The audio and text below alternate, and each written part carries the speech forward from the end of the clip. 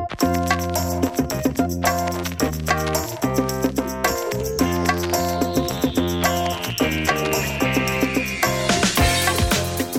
and welcome to the Athletic Business Podcast. I'm Jason Scott. I'm Andy Berg. And today on the show, we're talking with Navigate Research founder and CEO, AJ Maestas. We're going to be actually doing a little bit something different on the show today. We are welcoming a new voice to the podcast for the first time. You'll be hearing kind of new. Right, yeah. New to you, old to us, and to longtime readers of the magazine. Mr. Paul Steinbach, he's our senior editor. He's going to be conducting today's interview. And again, it's with Navigate Research founder and CEO, AJ Maestas. And we're talking about the college football attendance problem. Yeah, which we've covered extensively with various reports in our newsletter, and it continues to be a thing. Right, yeah. There's certainly an issue with people coming through the turnstiles at even some of the most successful programs throughout the country. I mean, when winning on the field doesn't get butts in the seats, there's larger issues at play. So we're going to be discussing all of that and more with AJ Maestas coming up in just a moment, but first, a quick break. AB Today is a daily e-newsletter that provides professionals within the athletics, fitness, and recreation industry with relevant, fast-reading nationwide stories. Sign up at athleticbusiness.com/e-news and enjoy great content from Athletic Business every weekday. Coming up is our interview with AJ Maestas, the founder and CEO of Navigate Research. He'll be joined by Paul Steinbach, our senior editor with Athletic Business. Enjoy. AJ, welcome to the Athletic Business Podcast. Thank you. Glad to be here. Our first question, what kind of research does your firm conduct? Oh, this has to be very exciting for your audience. You'll probably get a laugh out of this, but we fancy ourselves as being the McKinsey of sports.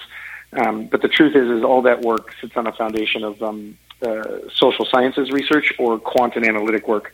And the marriage of those two is this field called behavioral economics, which we think explains almost everything in the business of sports and entertainment. So, that's the gist of it.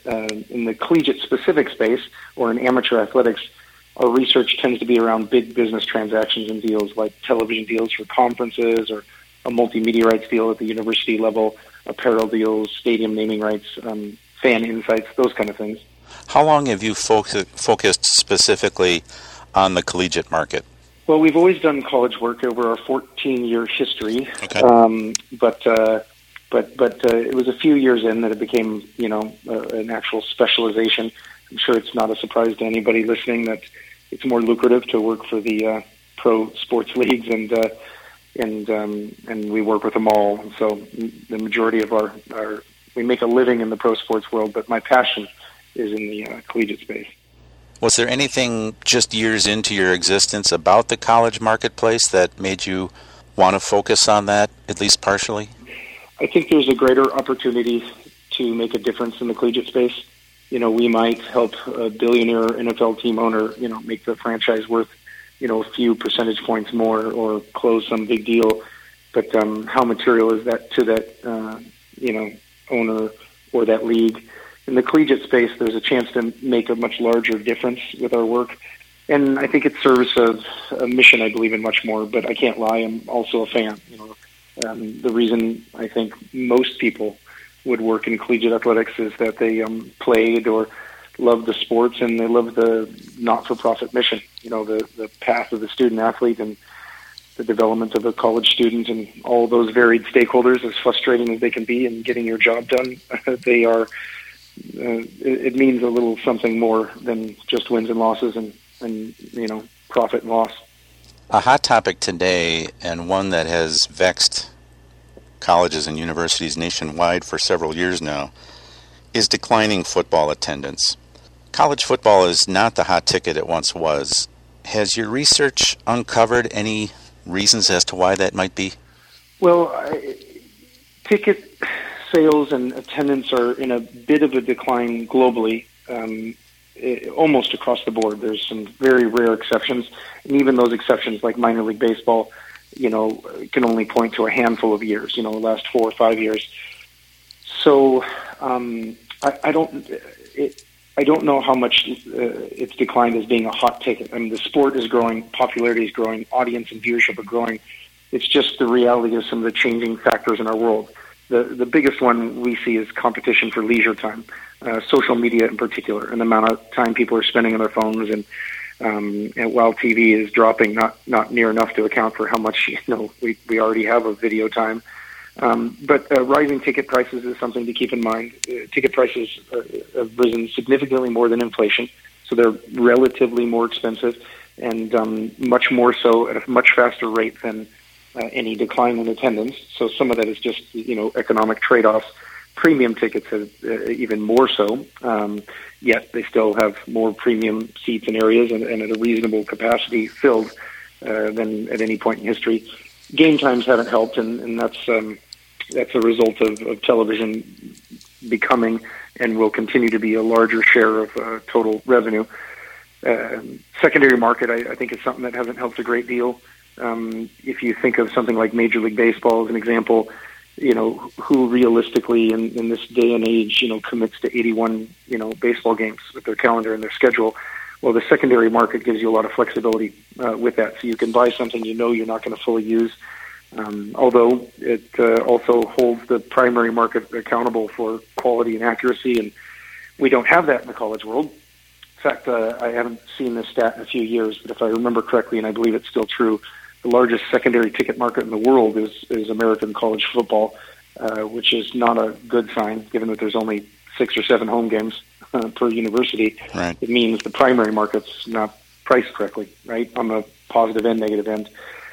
And then there's a whole bunch of things I would call, things we could be better at as an industry, as far as, competing for that scarce entertainment dollar, our ticket sales efforts and the service that comes along with that, traffic and transit and parking, food and beverage. There's a bunch of things I won't bore you with unless you care to learn more, but you combine it all together, and there's a number of ways they're not competing with, other methods of entertainment or leisure time. The industries that our magazine focuses on a regular basis, the design, construction, and operation of venues.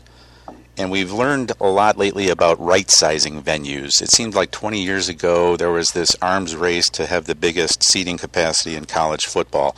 Now we're seeing some campuses kind of dial back and even downsize existing facilities. Is stadium size a factor in the demand for the ticket to actually be there on game day? Yeah, without question. And perception as well. Is this a scarce, exciting thing, to be a part of? I'm glad for that trend in downsizing. I know ego and keeping up with the Joneses and perception of recruiting and, coaches' requests, whether they be based in, real need or not. A lot of these things drove administrators, to fund these stadiums that we were very much against the growth and capacity on average. Stadiums need to be smaller on average, almost all of them, and virtually all of them need to invest and increase their premium seating areas and experiential areas, non-traditional sort of seating areas. So knowing that's such a large share of your audience, I'm glad to see that trend, thrilled to see that trend, and we very much believe it has to continue. There's a number of benefits, but economics is always a major driver. I know it's not the driver in the amateur athletics world, but optimizing revenue for that facility isn't maximizing the capacity. And I'm trying to think of to compare it to the pro sports world, which it's I don't mean to be rude by saying it, but I think it tends to be about a decade ahead of college athletics on average, not for everyone, but.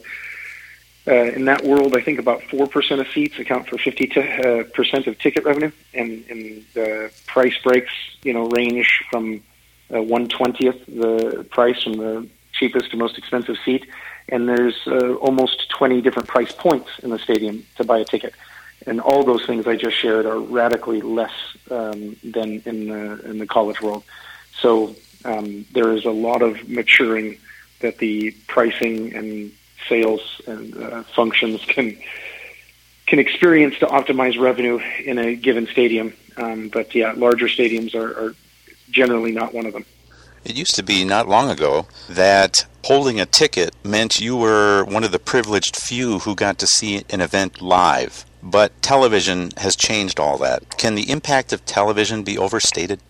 I actually think it can. I'm not trying to be contrarian here, but I understand that there is an element of competition with what's happening on television, and we have some really interesting studies, some ethnographies, that we've done watching people sort of consume sports at home. We did a really interesting one for ESPN about 5 years ago, watching people consume college and NFL football. And the real big takeaway from that, I think it's a dated enough study that I'm not harming anybody's business by sharing that, people's eyes were down on their phones constantly. Remember 5 years ago, we didn't have that strong of a grasp on social, digital, mobile, what have you.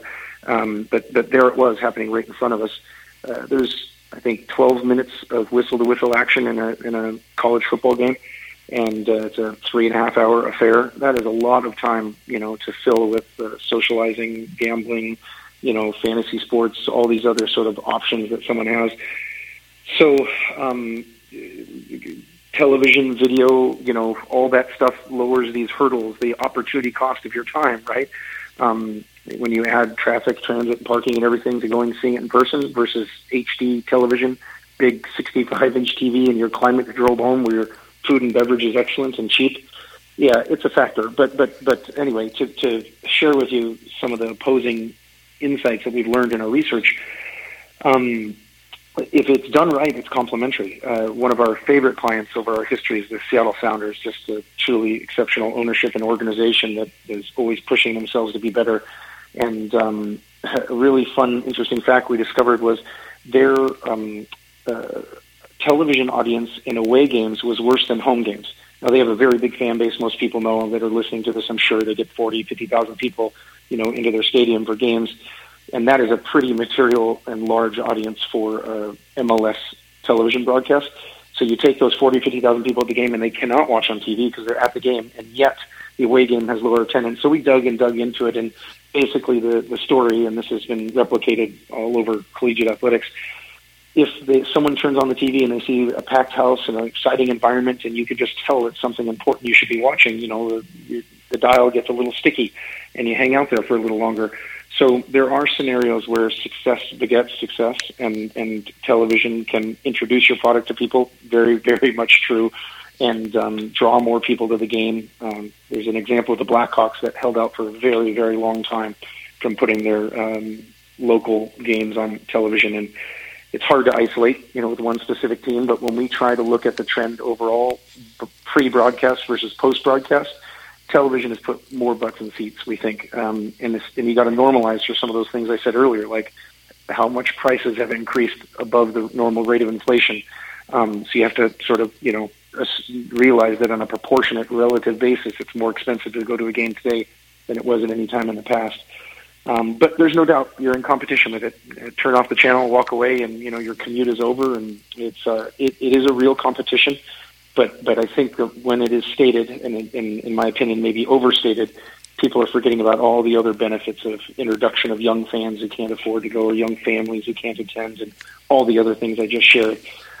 We consider television a net benefit to attendance. Speaking of young fans, it seems counterintuitive, but it's almost as if college students are one of the drivers of the decline that we've seen in college football attendance.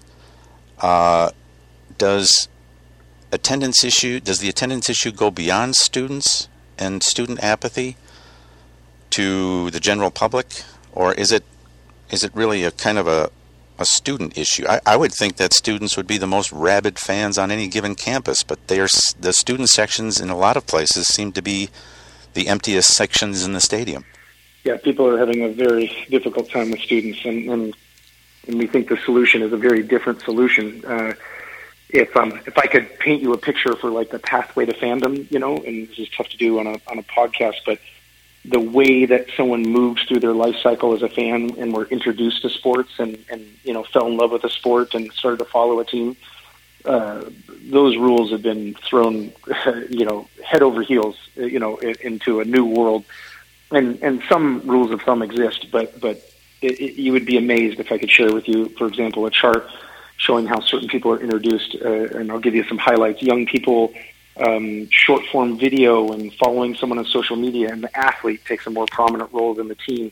Many of these young people, Gen Z as an example, are following a team in a city they've never been to, that they may never go to, that they may never see that athlete perform live in person halfway across the country or halfway across the world.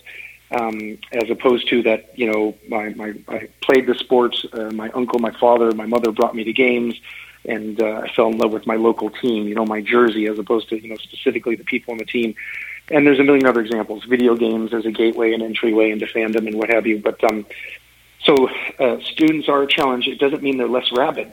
It just means there's more competition for their time. They don't necessarily have to be a Major League Soccer fan. They can be a fan of FC Barcelona or Real Madrid.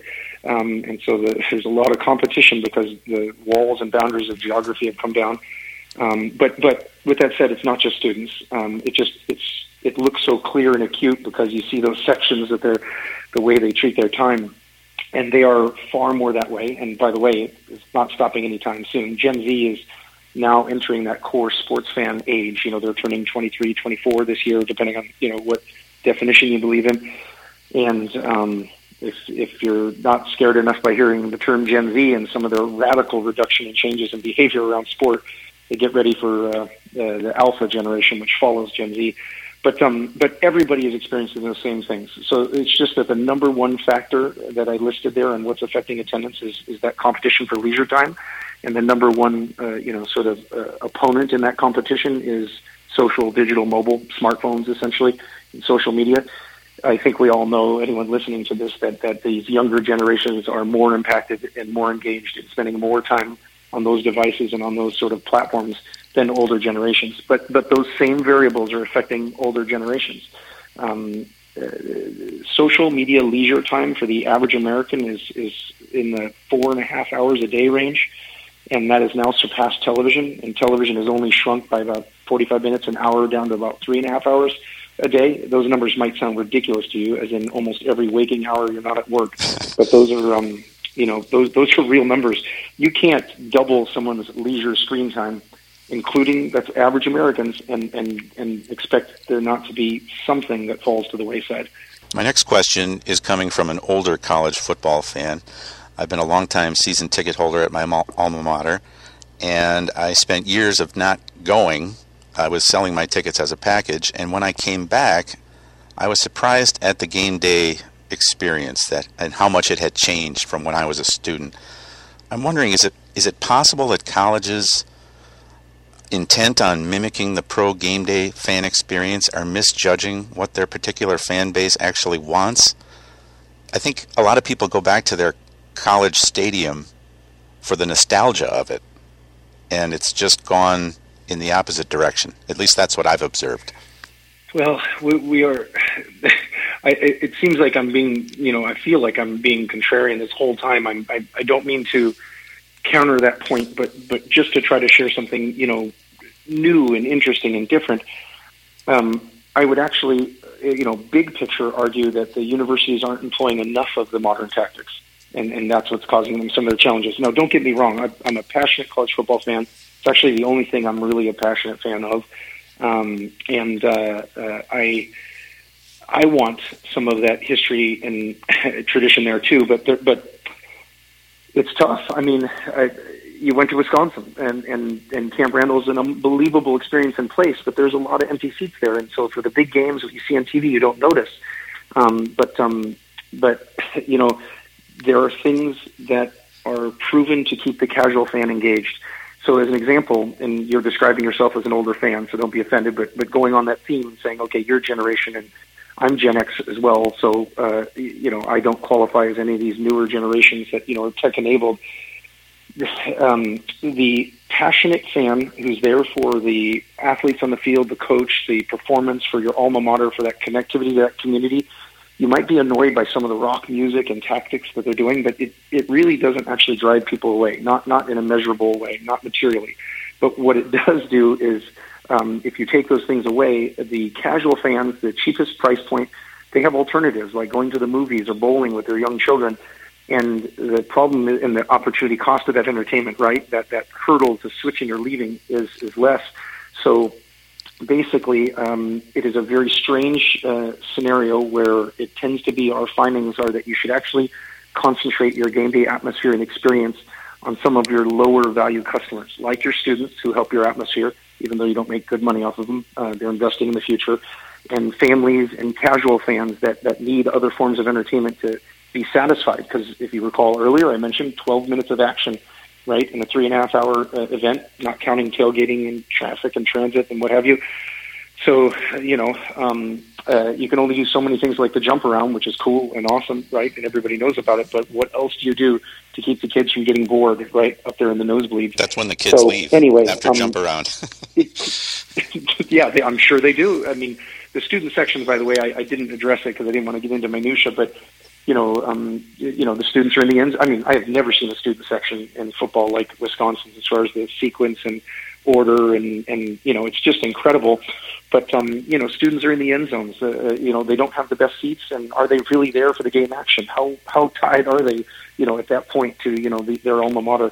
The seats are just too expensive to give them the good seats. So student sections have ended up in worse locations and so forth and so on. So there's a whole number of factors that get into that. But if I could summarize what I'm saying, believe it or not, the loyalist, the traditionalist, and I absolutely think the college experience needs to honor that, right? I mean, if there's no band and, there's no tailgating and some of these other things, that you associate with college football, you would change the experience. And it is eroding. The whole amateurism element of it is slowly eroding, right, with the reality of where things are going, whether it's name, image, and likeness or beyond, the transfer portal. Some of the things and the stickiness that was there aren't there, or they're less and probably won't be there in the future. So anyway, there's no question to have a quality product, you'd want to differentiate, you'd want to own that history, and you'd want to own that specific audience that prefers college athletics. But the truth is that the math shows that those pro tactics, like shooting T-shirts into the crowd and playing music on breaks and things like that, it's actually really important to the overall game day atmosphere and keeping those seats full. And it doesn't annoy the people like you and I enough to actually drive us away. Fair enough. What can colleges, in the midst of a turnstile slump, do between now and kickoff 2020 to shift the attendance momentum? Are there things that athletic departments can change right away to make an impact? Yeah. Thinking very short term, 2020. I mean, we'll be in a little bit of a fantasy world because, tickets are going out and priced and all that. But right. Hiring more ticket sellers, an NBA team, which is usually considered sort of the best in business practices in the sports world, NBA team might have 40 year-round ticket sellers, and that might jump to 80 or 90 during renewal season. An average university might have 3 or 4 ticket sellers, and it might peak at 7 or 8. I'm doing average. Giant universities might be larger, but a university has a lot more seats to sell between basketball, football, and all their other sports than one NBA team does. So more ticket sellers. There's no question there's an underinvestment in direct sales. Group ticket sales. This is, I mentioned earlier, minor league baseball is one of the rare sports in the entire world that's actually growing in attendance. They employ a lot of the tactics that we were just talking about, these things that might seem cheesy and not related to the game on the field, but they work, right? It's a giant family picnic, sort of festival atmosphere at minor league baseball quite often. But they're great at group ticket sales. Again, not serious fans. Those are people who are just going for a group friendship outing, but they fill their stadiums with excellent practices in group ticket sales. So I think that I don't know of anybody that's doing serious group ticket sales efforts in collegiate athletics. They price their tickets correctly. I mean, there's over and underpriced tickets. Colleges are still resistant to having the price really reflect the matchup in both directions. I think in nurturing your existing clients, services is really low. Those, like that MBA example I was using, that 40 to 80 ticket sellers, let's call it, they probably have 10 to 20 ticket service people, and there's a rule of thumb on how many seats versus service persons. But those people hear from those service people, they get updates from them, they stop by and see them in their seats every few games. That is also virtually non-existent in the collegiate world. So nurturing your existing clients, and in that sort of same vein, I'd say up your CRM game. For those who are not familiar with the technical stuff, like that just means customer relationship management. But there's all these, software platforms, databases for tracking the relationship with you and that fan. So you can target lost accounts and find out why they left. You'd be amazed how many people cancel season tickets and don't hear a peep from anybody. And all they need to do is be heard, right, to come and be welcomed back into the family. Upselling with your best customers, cross-selling. There's ways to do laser-focused targeting, finding people who are demographically identical to your fans that just happen to not be coming to the game. So there's some really efficient and effective ways to sell quick. And I'd finish by saying smart advertising, which any advertising campaign that's smart is going to skew towards social, digital, mobile. You can do laser-focused messages. It's direct response. It's super measurable. But you don't see as much of that as you would expect in the collegiate world. So all those tactics I just shared, I'd be shocked if any of those were employed or increased and they didn't more than pay for themselves. So yeah, there's short-term levers you can pull. What's the long game in terms of sustaining college football attendance? Ooh, I'm glad you asked, because that's what really matters, right? Yeah. You hate to say winning cures everything, but the product on the field, the product on the field matters. But in sport, in college athletics, the Power 5 as an example is very fortunate because you can average above a 500 record by playing lower division schools. But generally in sports, you're going to, one team wins, one loses, right? The average record is 500. So winning can't just be your cure, but style of play, relationship with the community, some of those things. Game day atmosphere is pretty big in our work. People, it's hard to make yourself immune to winning and losing, but generally speaking, there's a stickiness with, that game day atmosphere, right? And all of those things. Wi-Fi is horribly lacking in college stadiums. To use that example I shared from that ESPN study where people are, at home watching football and how much their time is down, and that was 5 years ago. That's like ancient times, the speed of change in consumer behavior nowadays. You have to keep people engaged. They will lose track of what's going on in the game. And there's a sense of community and a tradition thing. I know that those words might ring hollow, but college athletics in particular, there's a loyalty factor. There's sort of that, membership in a club and a sense of community, and that exists in all of sports, right? All of sports have this sort of tribal element that can be good and bad, but there's things you can do to influence that. I mentioned, some of the core stuff that we do at Navigate, right? Our job is to influence consumer, fan, whatever you want to call it, behavior, and then observe and understand it to be better at it. There's no question, just as marketing works, that you can change your sense of community, connection, create new traditions, etc. And the last one I would say is that we did this really cool study across every venue you can imagine, 10,000 respondents. We looked at people who attend and don't watch, people who watch and don't attend, all these sort of funny nuances of people. Like, how could you religiously watch but never go to the games? And dug into basically, what was holding them back, and even did some really cool qualitative stuff with this biometric vest that gave people feedback on what their bodies were telling us about, where they were going, wait time, stress, a bunch of really cool factors. Anyway, one of the real big highlights out of that was that the most painful part is traffic, transit, and parking. And think for a second like what it's like to go to an airport. I don't think anybody would consider your local municipality that runs your airport to be, great at customer service. And wouldn't you expect, an entertainment and sport venue to be better at customer service? But, there's curbside check-in, and there's TSA pre-check, and global entry, and first class lanes, and there's a number of ways that they logistically try to, reduce the pain of, their requirement of a security check. And yet you go to sports venues and you see, rarely any of that help in logistics and getting inside that gate. So there's a lot of pain associated with parking and getting in and getting out. But there's solutions, right? Tailgating is a beautiful solution to that gives you a sense of community, builds resistance against winning and losing because you're essentially having a picnic with good old friends and, classmates and what have you. And doesn't force you to rush in or rush out. You don't have to come in and go at peak times. So there's solutions to all these things I just shared. But yeah, I would name those as the big four: the product, game day atmosphere and experience, the sense of community and tradition, and the whole traffic, transit, parking. Terrific insights. AJ Maestas of Navigate Research, we thank you for joining the AB podcast. No, thank you for having me. Appreciate it. Athletic Business Magazine is a trade publication that 40,000 athletics, fitness, and recreation professionals rely on to find the tips, trends, and products they need to be successful. Want to join? Head on over to athleticbusiness.com/subscribe to get started or renew your free subscription. That's going to do it for another episode of the Athletic Business Podcast. Thanks for listening. If you like the show, give us a rating and a review on Apple Podcasts or wherever it is that you're listening. But until then, that's going to do it for this episode, and take it easy.